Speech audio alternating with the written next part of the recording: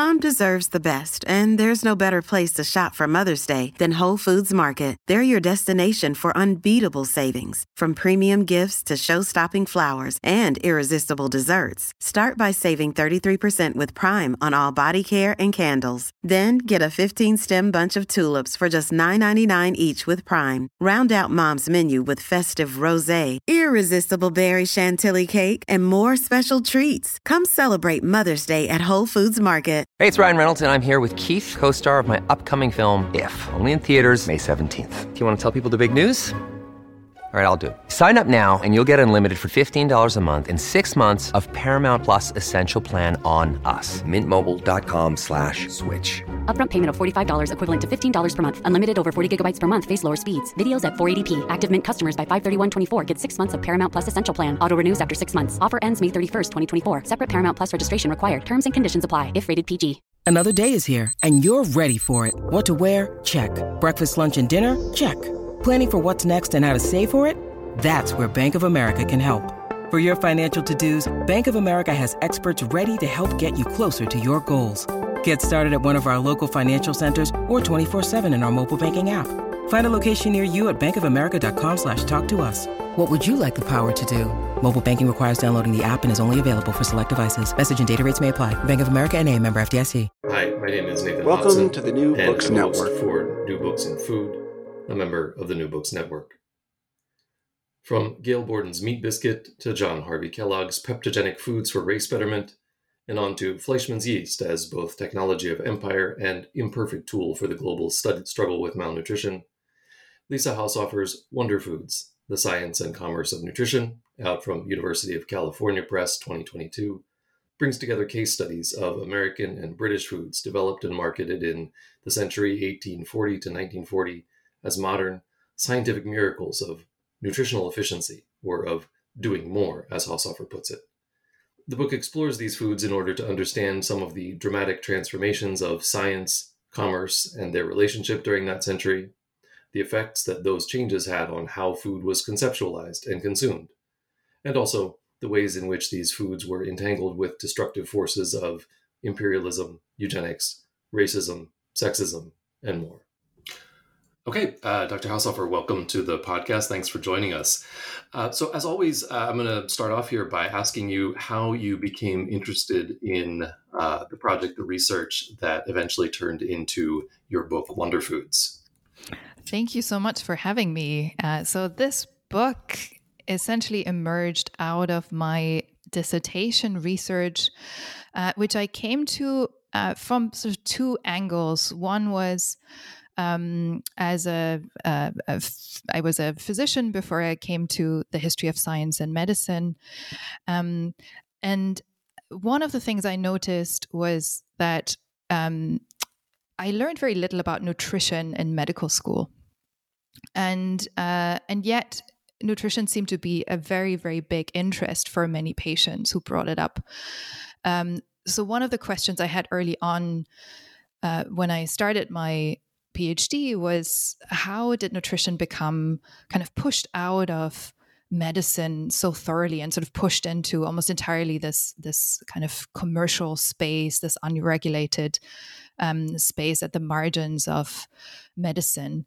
And I was also very interested in the history of therapeutics from the beginning. So I was trained in a program with a lot of emphasis on the history of disease. And there seemed to be a lot of literature out there on changing notions of disease, which I found fascinating. But there was a little less on the history of therapeutics. So I got really interested in the history of surgery and organotherapy. And then came across a product that was described as a medicinal food. And I was just intrigued by this term. And I was like, well, how does a food become medicinal? So that piqued my interest in this intersection of pharmaceuticals and nutrition, food and medicine that ultimately led to this project. Well, I can say that as a dilettante in the field of history of science and technology, it's a little intimidating to be speaking with with the other kind of doctor about this, but I'm looking forward to it. So your book focuses on, as the title suggests, this series of wonder foods, exploring the ways that science and commerce, especially, are sort of implicated in the changing relationships of people, mostly in industrializing and industrialized Britain and the U.S. To food during the century from roughly 1840, 1940 or so. And you also have some reflections about the long-term kind of downstream effects of those changes on our contemporary relationship with food, again, sort of mediated through both commerce and science. So to start off, thinking about the book, I want to ask you a couple of questions related to your introduction and conclusion.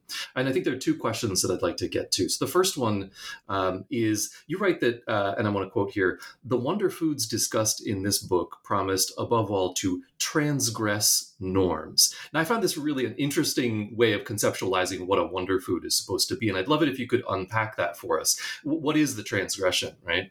And in a sense, I guess that's the question of what is the wonder in wonder foods. You seem to be arguing, among other things, that the foods, these wonder foods, are drawing their power from a kind of combination of scientific wonder, ultra-modern, rational, efficient, wow kind of wonder, and also a sort of religious awe, a kind of mystical or mystifying wonder. Is that a fair reading of what you're getting at there? Absolutely. Yeah. It's really spot on. And I think both of these questions get to the core of the book and the choice of the term wonder foods in the first place, which, as you probably noted, is not an existing scientific or regulatory category, which I chose on purpose to avoid anachronism, but also to avoid reifying marketing categories like nutraceuticals or superfoods that are designed to give precisely this illusion that some foods are better or have been made better. So instead, I borrowed this term wonder foods from the vernacular, you might say. On the one hand, I think because it's immediately understandable as a food that is somehow miraculous, goes beyond the ordinary. But it's also an analytical term for me on several levels. So the first is that, as you said, wonder foods are foods that transgress norms. They're foods that are meant to be more than the sort of existing base level of nutrition. At one point, the running title for the book was Foods with Benefits. So they shatter expectations of what foods are and can do, and they intervene in the existing imagination of what the limits of food are and sort of stretch them a little bit. And there is a history, I argue in the book, of thinking foods as more than, and the ways in which we can imagine to be foods to be more than change over time. And the particular historical moment we are in, I argue in the book, started in the 19th century and is marked by what I call a nutritional growth mentality, with sort of an emphasis on augmentation and extraction. And that very much emerged because the nutrition sciences developed in such close proximity to the commercial, imperial, and economic context in which they were formed.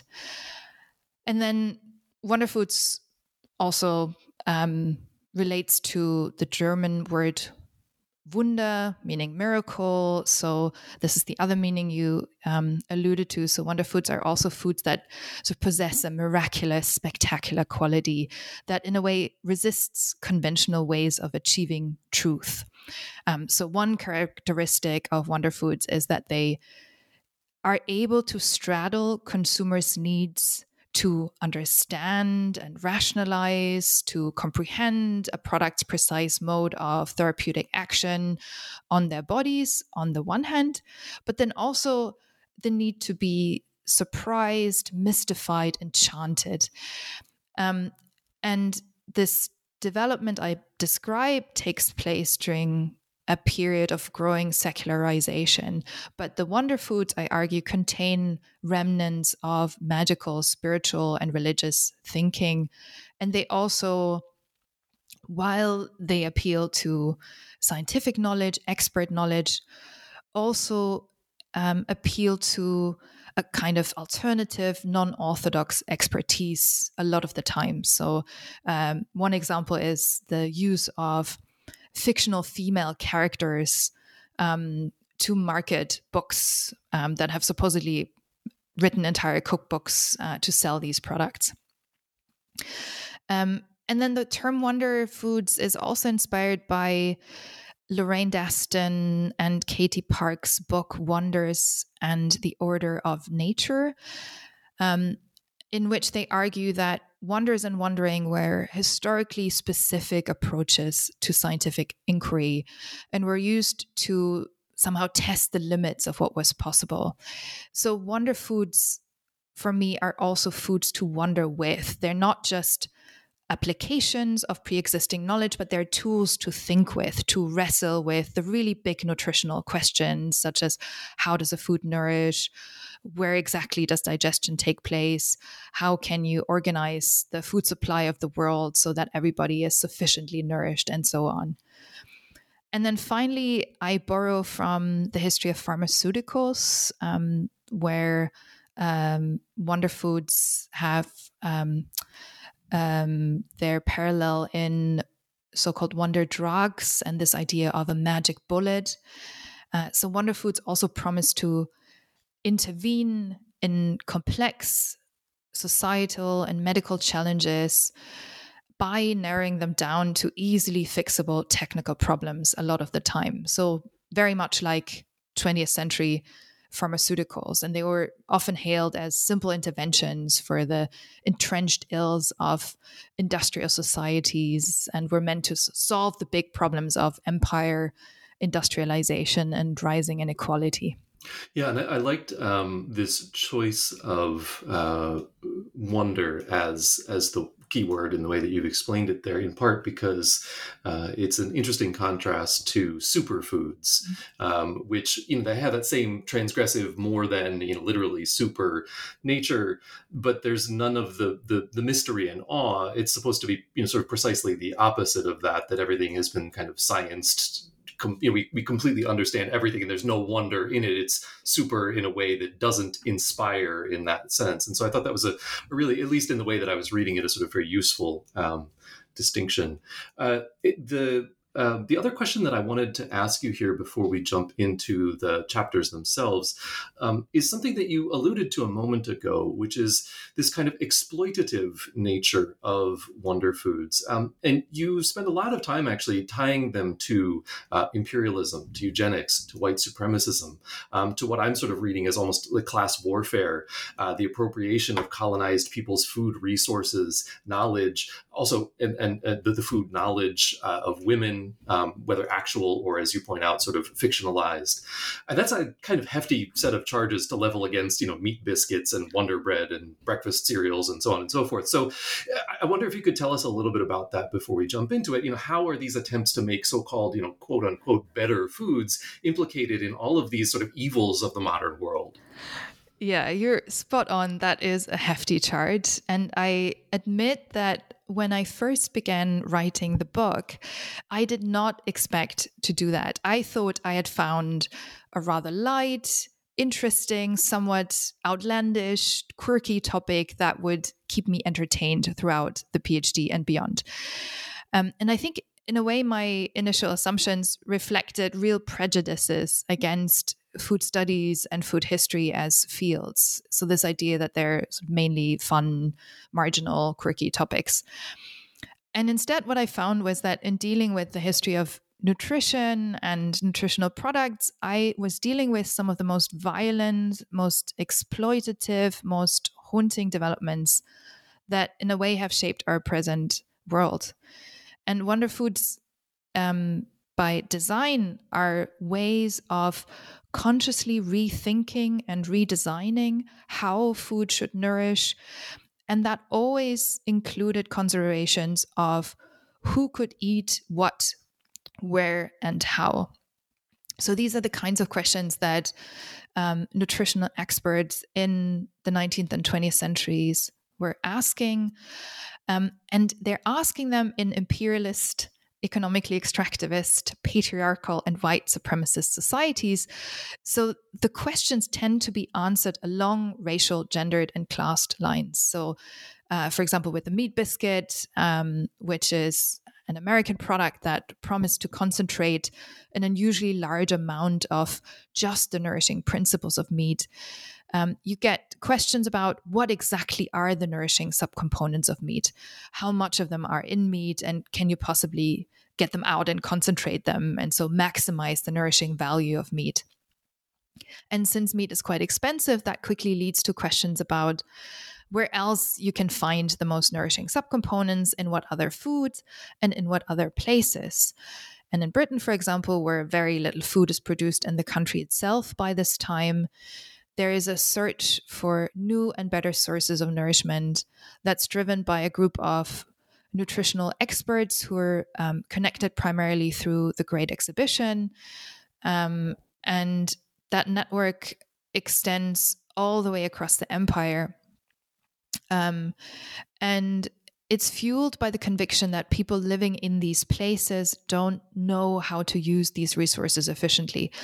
They supposedly don't have this knowledge about the nourishing subcomponents of food, which is quite convenient if you're looking to extract resources from another country. And then by contrast, the ability to use nourishment efficiently and make other people's natural resources your own, these experts claim, is a sign of economic development and is precisely what makes one people superior to another. So these grand theories about nourishment tend to come with very exclusionary visions of who essentially deserves to eat and thrive. Yeah, it's as somebody who just published an article about sporks, I can tell you that there are some light and fluffy topics to be explored in food studies. This is not one of them, despite the fact that you start off with Wonder Bread, which is light and fluffy, of course, as your first of many anecdotes. But I want to jump into the first section, which actually starts with the meat biscuit, which you've already begun to talk a little bit about. And the first section of the book is, this is sort of informally, I'm sectioning them off here. The first is chapter 1, Focused Flesh, chapter 2, The Raw and the Civilized. And we start off with Gail Borden's meat biscuit, and you're arguing here that the questions explored by nutrition science are, as you've just said, framed in these imperialist contexts, right? So this is where you begin to really make that argument. And the meat biscuit is this sort of concentrated extract of all those nutritive powers of beef baked with flour. And as you put it in chapter 1, quote, "The meat biscuit was, above all, a technology of empire, and its inventor a willing participant in the U.S. imperial project." And I thought that was actually interesting because, of course, there are people who are sort of unwilling or at least unaware in the kind of sense that we can assign responsibility or blame. But here you have a willing participant in the U.S. imperial project. And in that sense, and again, quoting you, the biscuit marks a moment of transition between ways of knowing food and mechanisms for creating these more than foods. So how was Borden's meat biscuit wrapped up in American empire? And how was it a transitional product technologically and I guess epistemologically as well? So what I mean when I say the meat biscuit was a technology of empire is that it was very explicitly designed with the goal of furthering US American imperial expansion. As you say, Borden was a willing participant. He was delightfully explicit about his intentions and made them clear in the sources, which of course was a gift as a historian. So Gail Borden, together with his business partner, Ashbel Smith, is the inventor of the meat biscuit, and both of them were very much a part of the imperial project and were working sort of towards the goal of empire. So Borden was a surveyor and worked for the land grant office, and Smith was a statesman and an outspoken white supremacist. And the context of this is that the US has just acquired a huge stretch of land through the so-called Mexican Cession. So this includes present-day California, Nevada, Utah, Arizona, and parts of New Mexico, Colorado, and Wyoming. The problem, of course, was that much of this land was already inhabited by indigenous tribes, by Mexicans, by Spanish settlers. So a very ethnically and religiously diverse population. And so one important goal of empire was to settle this territory now with white settlers to facilitate US expansion. And the military played a very important role in this. They explored territories, they drew up maps, built roads, and also violently crushed any resistance from people already inhabiting this territory. And for that, they required a source of potable, durable, heat-resistant food. So that's the context in which Borden and Smith begin experimenting with concentrating all kinds of food, including meat. And of course, there's a long history of, making foods portable and durable for military expeditions. But the idea here is to create a product that's specifically designed for the North American imperial context. So a highly nourishing, portable food product that is perfect for the temperatures in this region, that can be carried easily across long distances. And that's exactly how they market their biscuit. They market it explicitly to the military for their imperial purposes as a technology of empire. So, for example, they claim that the biscuit doesn't require as much cooking as existing preparations, and so there's less chance of a fire at night, risking an imagined attack by indigenous tribes. And the military documents I looked at really confirmed that this resonated with them and that they were very interested in a portable, light, nutritious food source that would be perfectly suited to the imperial mission. It's a transitional product in that, so first of all, this is, as you know, the first chapter of the book. So the first chapter needs to do a lot of work. And one of the things I needed the chapter to do was to sketch approaches to nutrition and nutritional science in the period before my story begins and contrast them with the developments I wanted to describe. And the meat biscuit worked perfectly to do that because it still incorporates a kind of nutritional thinking that was focused around nourishment as an essential quality of a food. So in this thinking, a food was considered nourishing because it had a particular taste or texture. So mostly sweet and doughy foods were considered nourishing.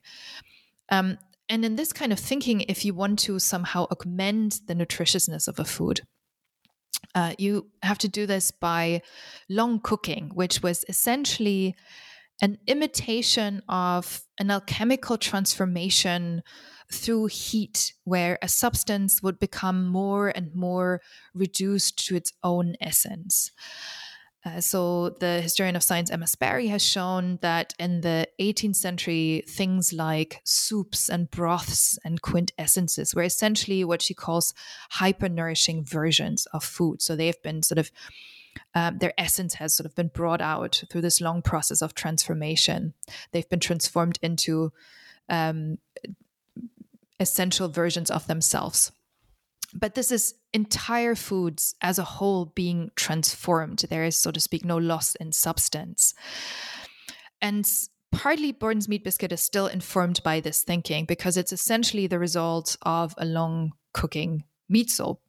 And the idea is to then transform it back into soup through the addition of water. But at the same time, it's also part of a new way of asking questions about nourishment, where the question is no longer how does a food nourish, but which parts of food nourish and how much. And the meat biscuit is very much a part of this shift towards understanding nourishment as a function of its subcomponents. And this idea that there are useful functional parts in food, so the nutrients, and then there are parts that are just sort of bulk or waste. And if you know which parts nourish, you can sort of multiply those and get rid of the others. So this is a very, very different way of thinking about how you can create foods that are more than foods. So this is what I mean with this historical specificity of wonder foods as more than foods. Yeah, it strikes me that it's a kind of anti-holistic view of how food works.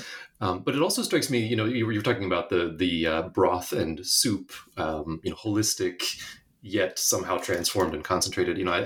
I think about the resurgence of bone broth, for example, as a way to think about what makes a food nutritious or nutritive or whatever.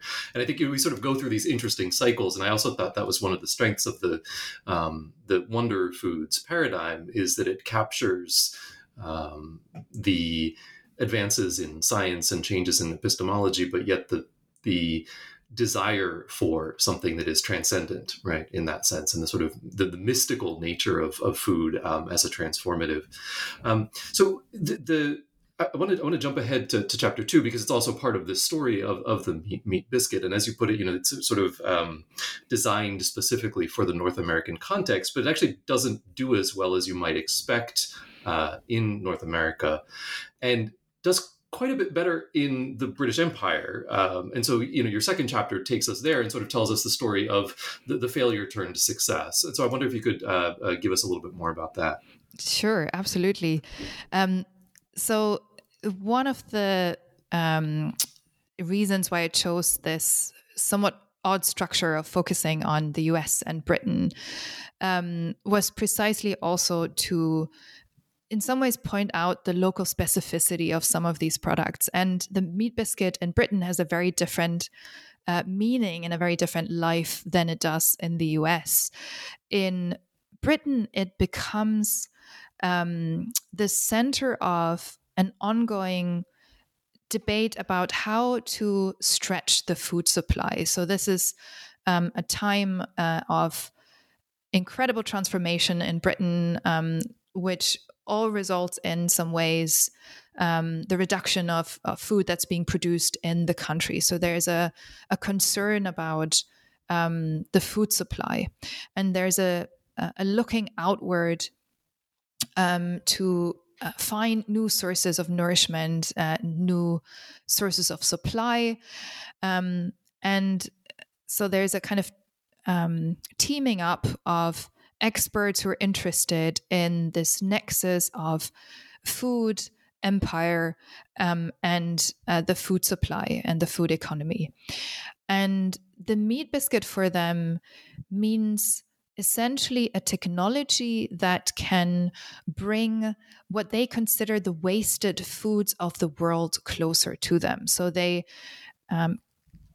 articulate this elaborate philosophy of nutrition, taste, and resource extraction, where the ability to make good use of natural resources and to have refined tastes that will lead you to eat a variety of foods, which will guard you against famine.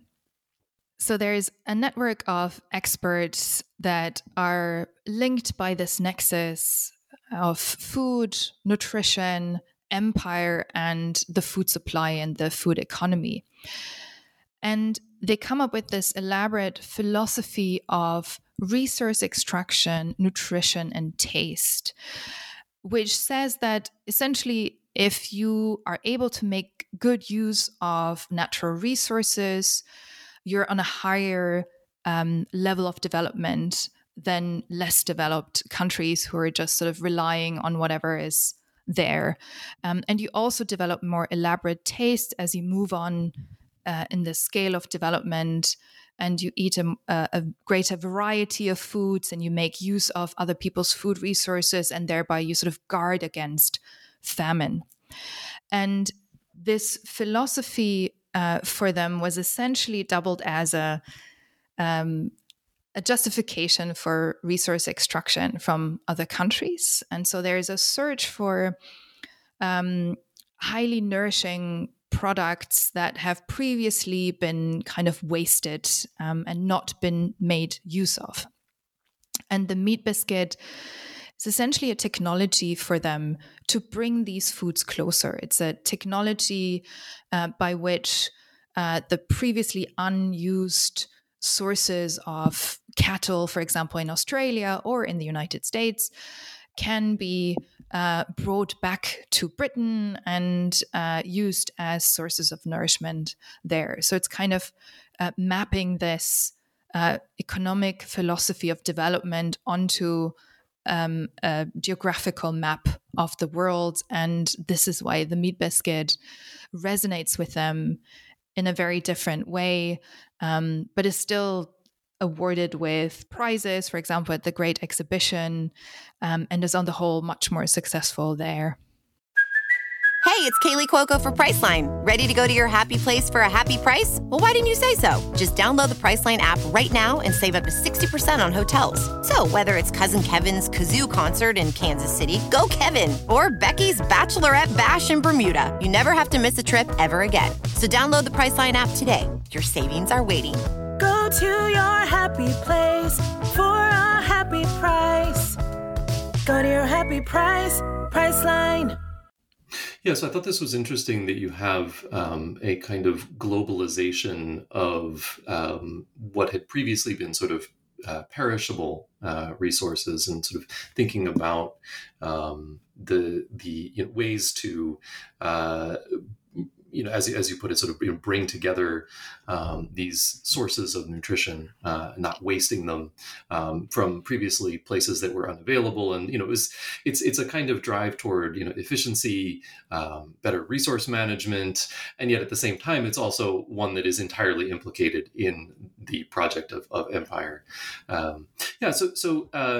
This. You take us back to the United States in chapters 3 and 4 a little bit, mostly in chapter 4 with John Harvey Kellogg.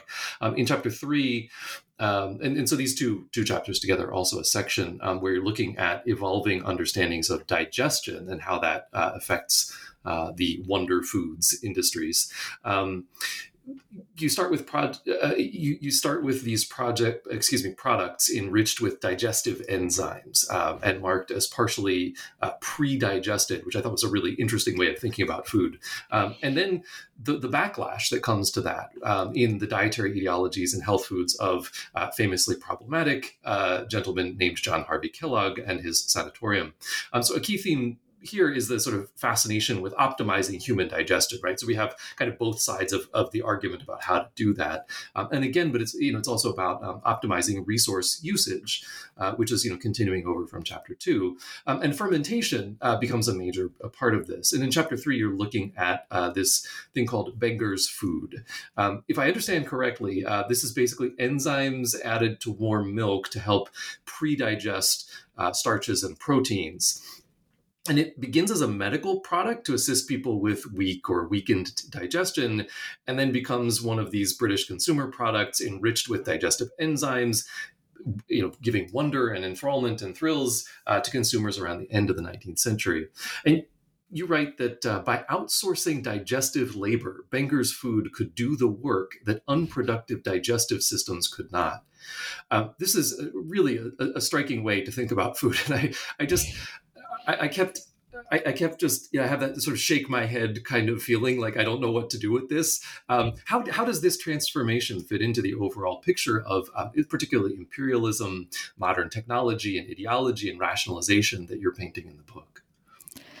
So this incredible interest in digestion in general and digestive enzymes in particular in this time in the second half of the 19th century is essentially an extension of these previous concerns that I discuss in chapters 1 and 2 about the food supply and about locating and maximizing nourishment in an imperial context, except that the focus is no longer on increasing the food supply and the amount of nourishment, but on optimizing the uptake of nourishment in individuals through individual digestive systems. So essentially, it's a focus from a shift in focus from food production to food consumption. And food digestion is seen as a part of that. So basically, the idea is that now that research on digestive ferments or digestive enzymes, as we would call them today, has cracked the secret of digestion, you can use digestive enzymes to substitute and optimize individual digestive systems, but you can also add them to foods and basically pre-digest them. And Benger's Food is one of many such products. And the imagined target population for these interventions are poor people. And there is a wider movement at the time that scrutinizes poor people's food choices and their drinking and eating habits and their lifestyle in general. And all of this happens in a context where people are increasingly concerned with the health and efficiency, as you say, of the workforce. And so Benger's Food and similar products become not just tools to optimize digestive uptake, but to reduce the burden of sickness more generally, because they supposedly outsource the work that digestion would take up in the body. So rather than using your own digestive organs to digest gruel, you pour gruel into a bowl and then you add digestive enzymes and then you eat this pre-digested food. So there is less energy expended on digestion and more energy left to fight off other sicknesses. And this is really important in a context where, for example, the economic losses through sickness in work are increasingly quantified and are gaining attention. And so you can see how racialized and classed ideas about food are intertwined in digestion.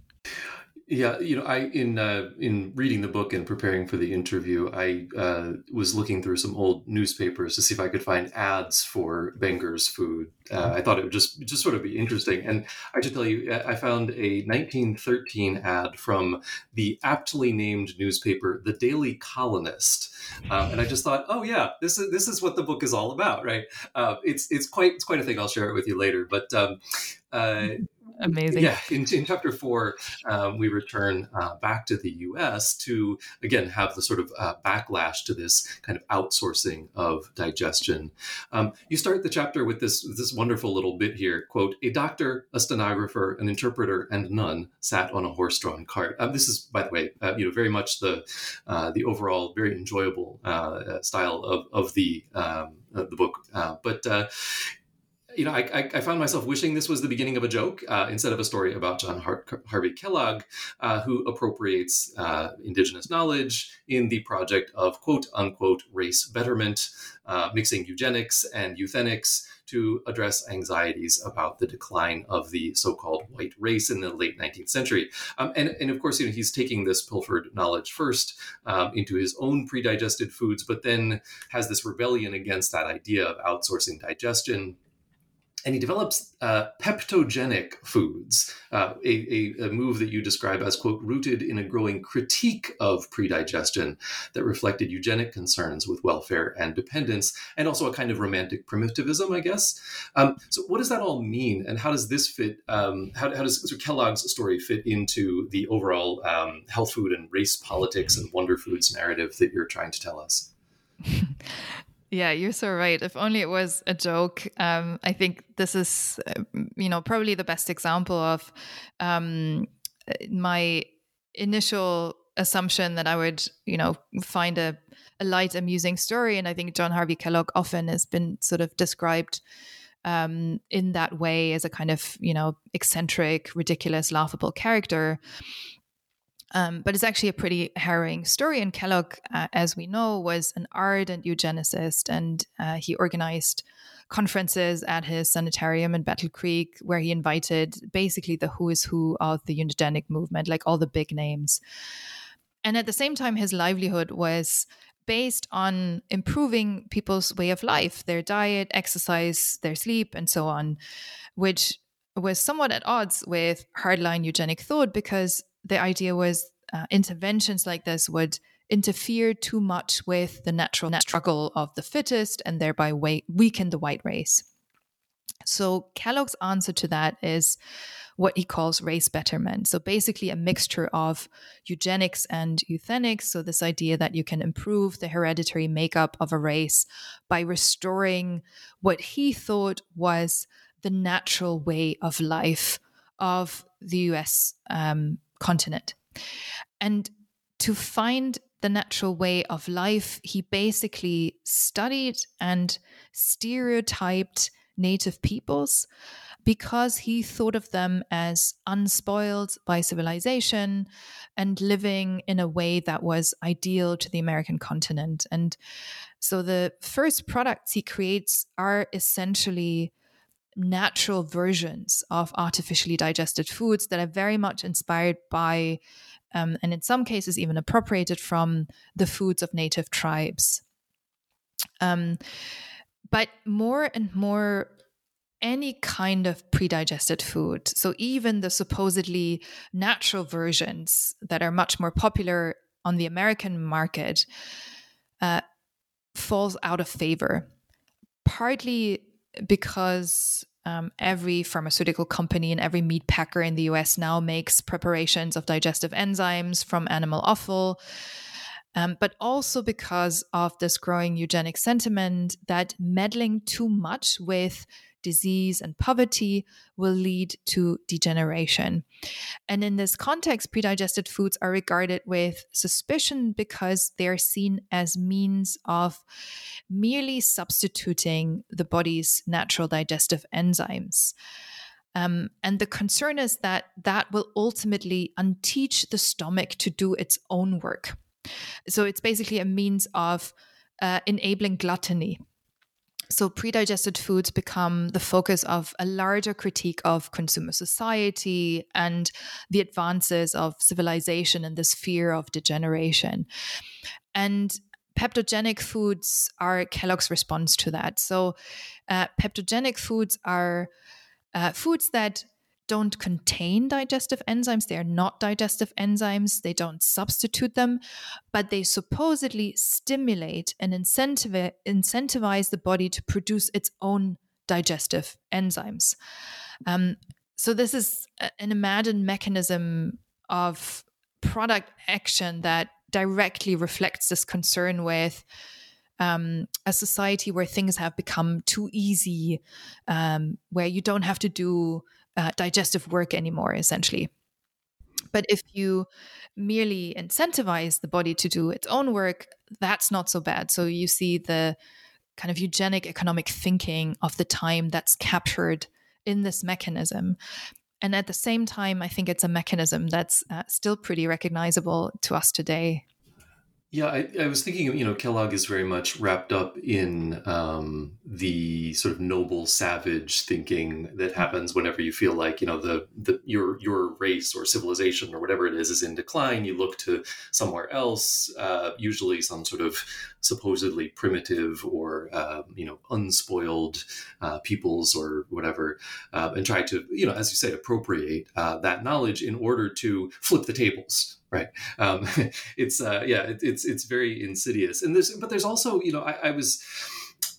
I have a little bit of sympathy to the idea of the peptogenic foods in the sense that there is, if I recall, Kellogg was also somebody who advocated, for example, for, exercise.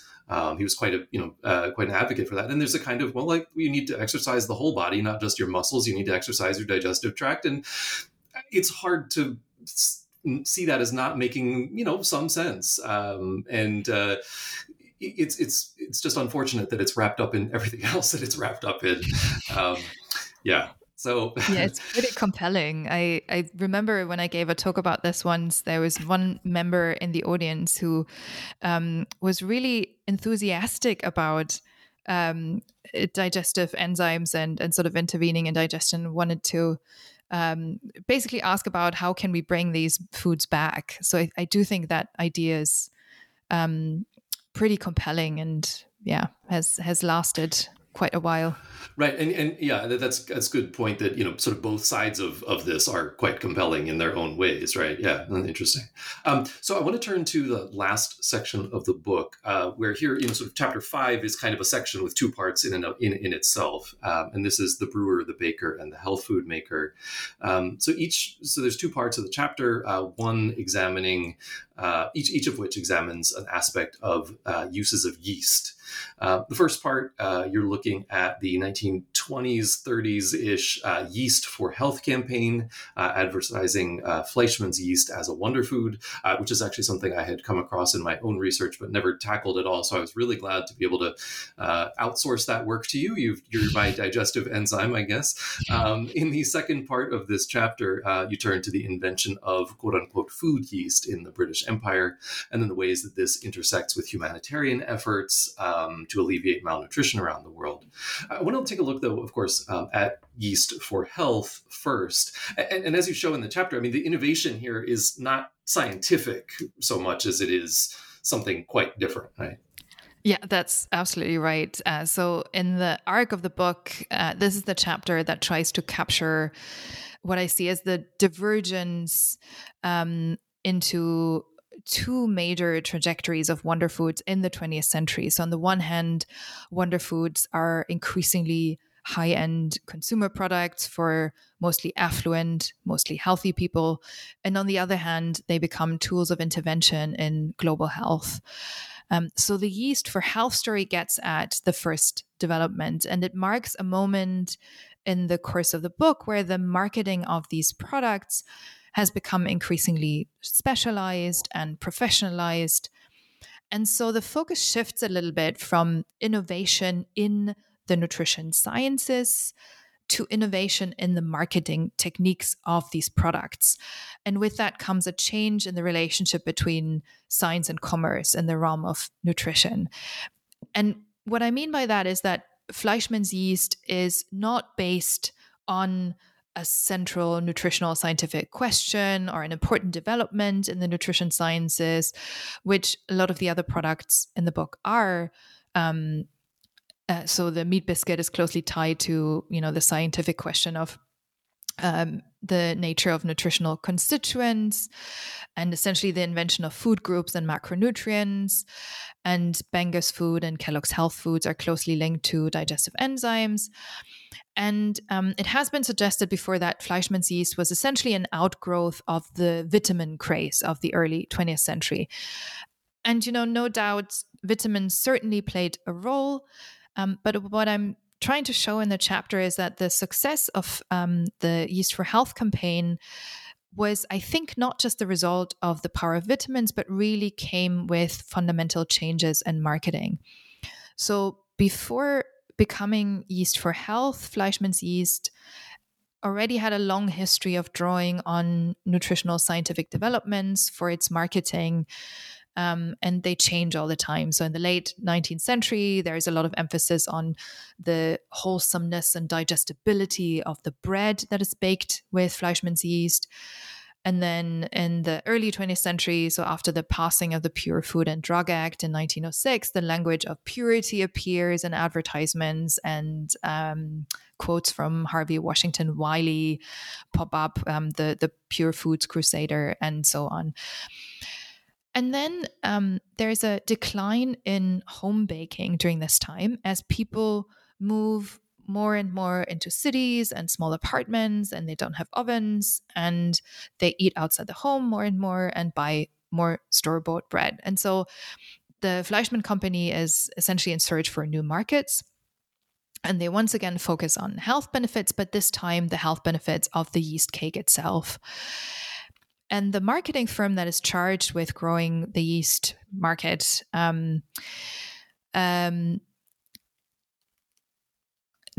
they searched the existing medical literature for any empiric uses of yeast in diseases, and they find a number of things in somewhat obscure journals.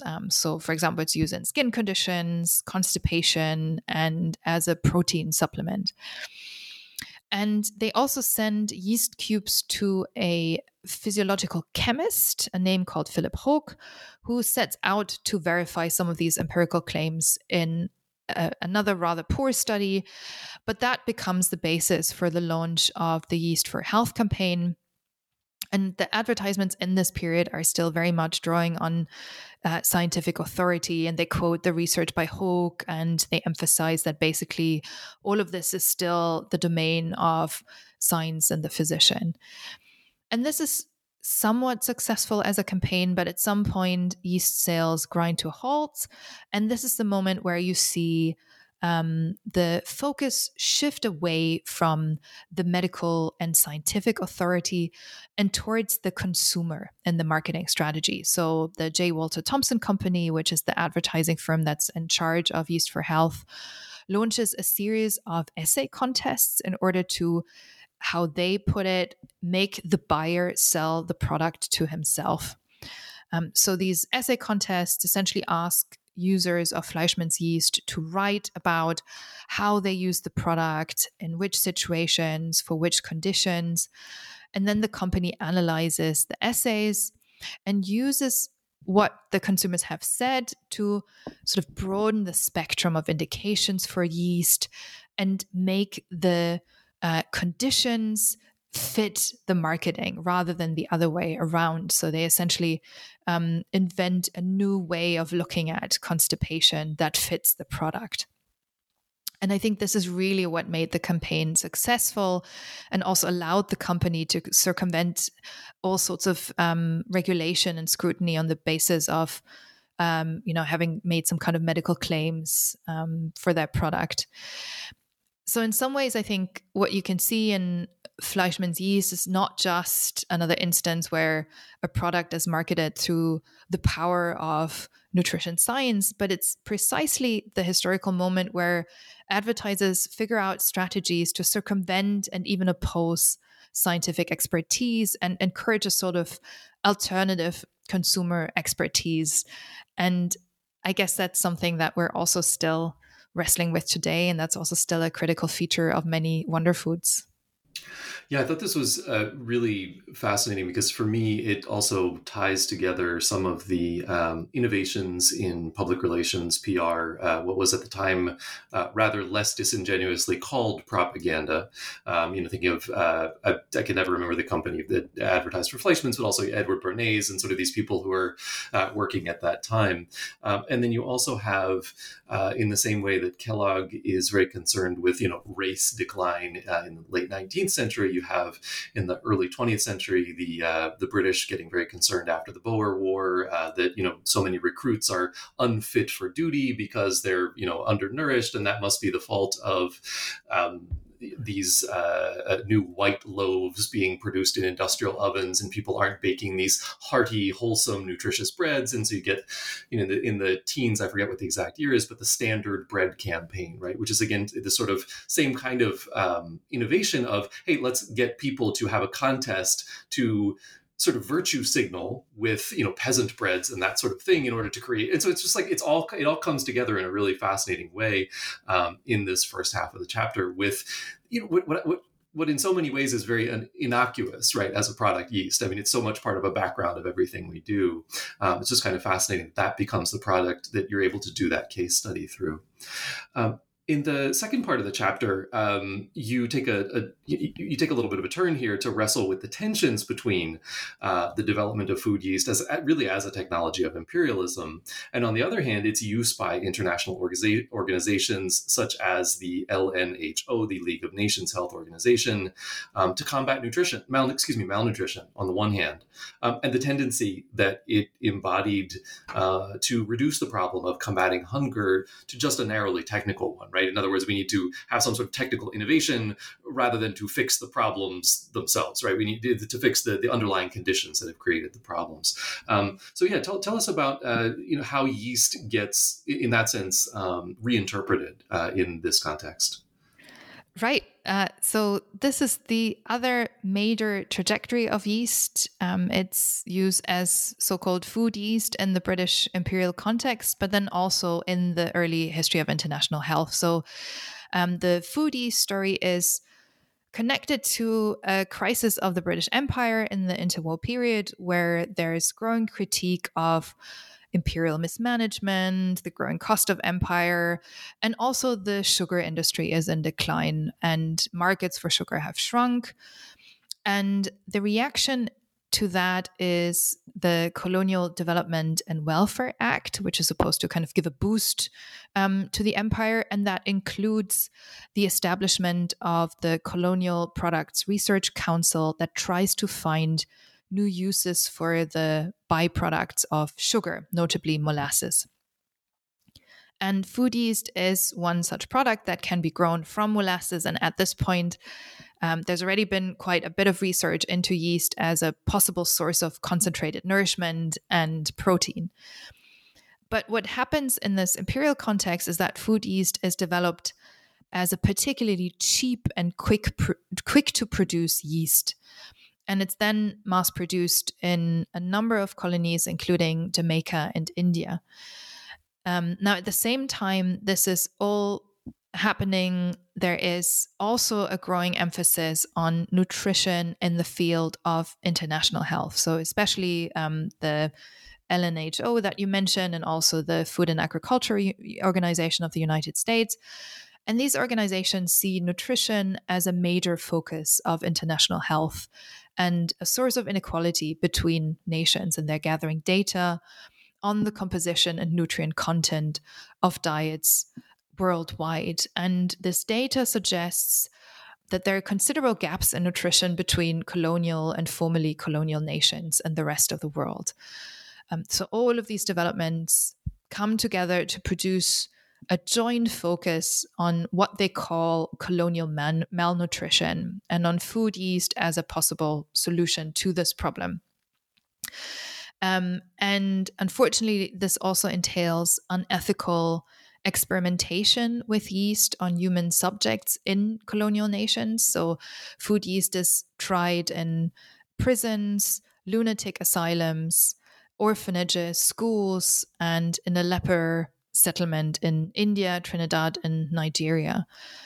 And these experiments are conducted often with no consent or even against the express wish of trial subjects. So this is, I guess, another instance where you see the continuities between colonial medicine and international health. And at the same time, it's the beginning of a lasting trend in global health to approach nutrition, which of course is a very complex social and economic issue, through these kind of technical fixes. And whereas at the stage of investigation, at the stage of data gathering, the problem is usually still conceived quite broadly. When it comes to the stage of the solution, it's sort of this narrowing down. And as much as this is rooted in this particular historical moment that was this transition period between colonial medicine and international health, I think it is still a feature of many global health approaches to nutrition even today. Well, unfortunately, as so often happens, you end a talk about history with something that's not particularly uplifting, but we have sort of reached the end of the book, and I wanted to thank you for joining us to talk about it, and also ask you what it is that you're up to now that the book is out. I am researching a new project on the history of the symptom and symptomatic treatments in modern biomedicine. So I'm continuing this interest in therapeutics and looking at essentially what happened to the symptom and to symptomatic treatments in modern biomedicine. And it's in a way it comes out of this project, which among other things led me to medication for digestion, things like laxatives, which very much develop in this early eugenic context. But then throughout the 20th century, there is kind of this illusion in medicine that essentially we've moved on to drugs that can, pretty much pin down the specific cause of a disease and target that specifically and sort of remove the cause. So like antibiotics, for example.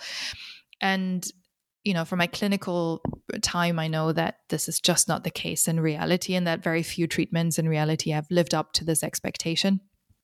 So I'm interested in this tension, and looking at symptomatic treatments, but also what happened to the symptom in general in modern medicine.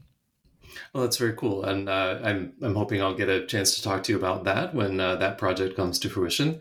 But for today, thanks again for taking the time to talk with us, and take care. Thank you so much.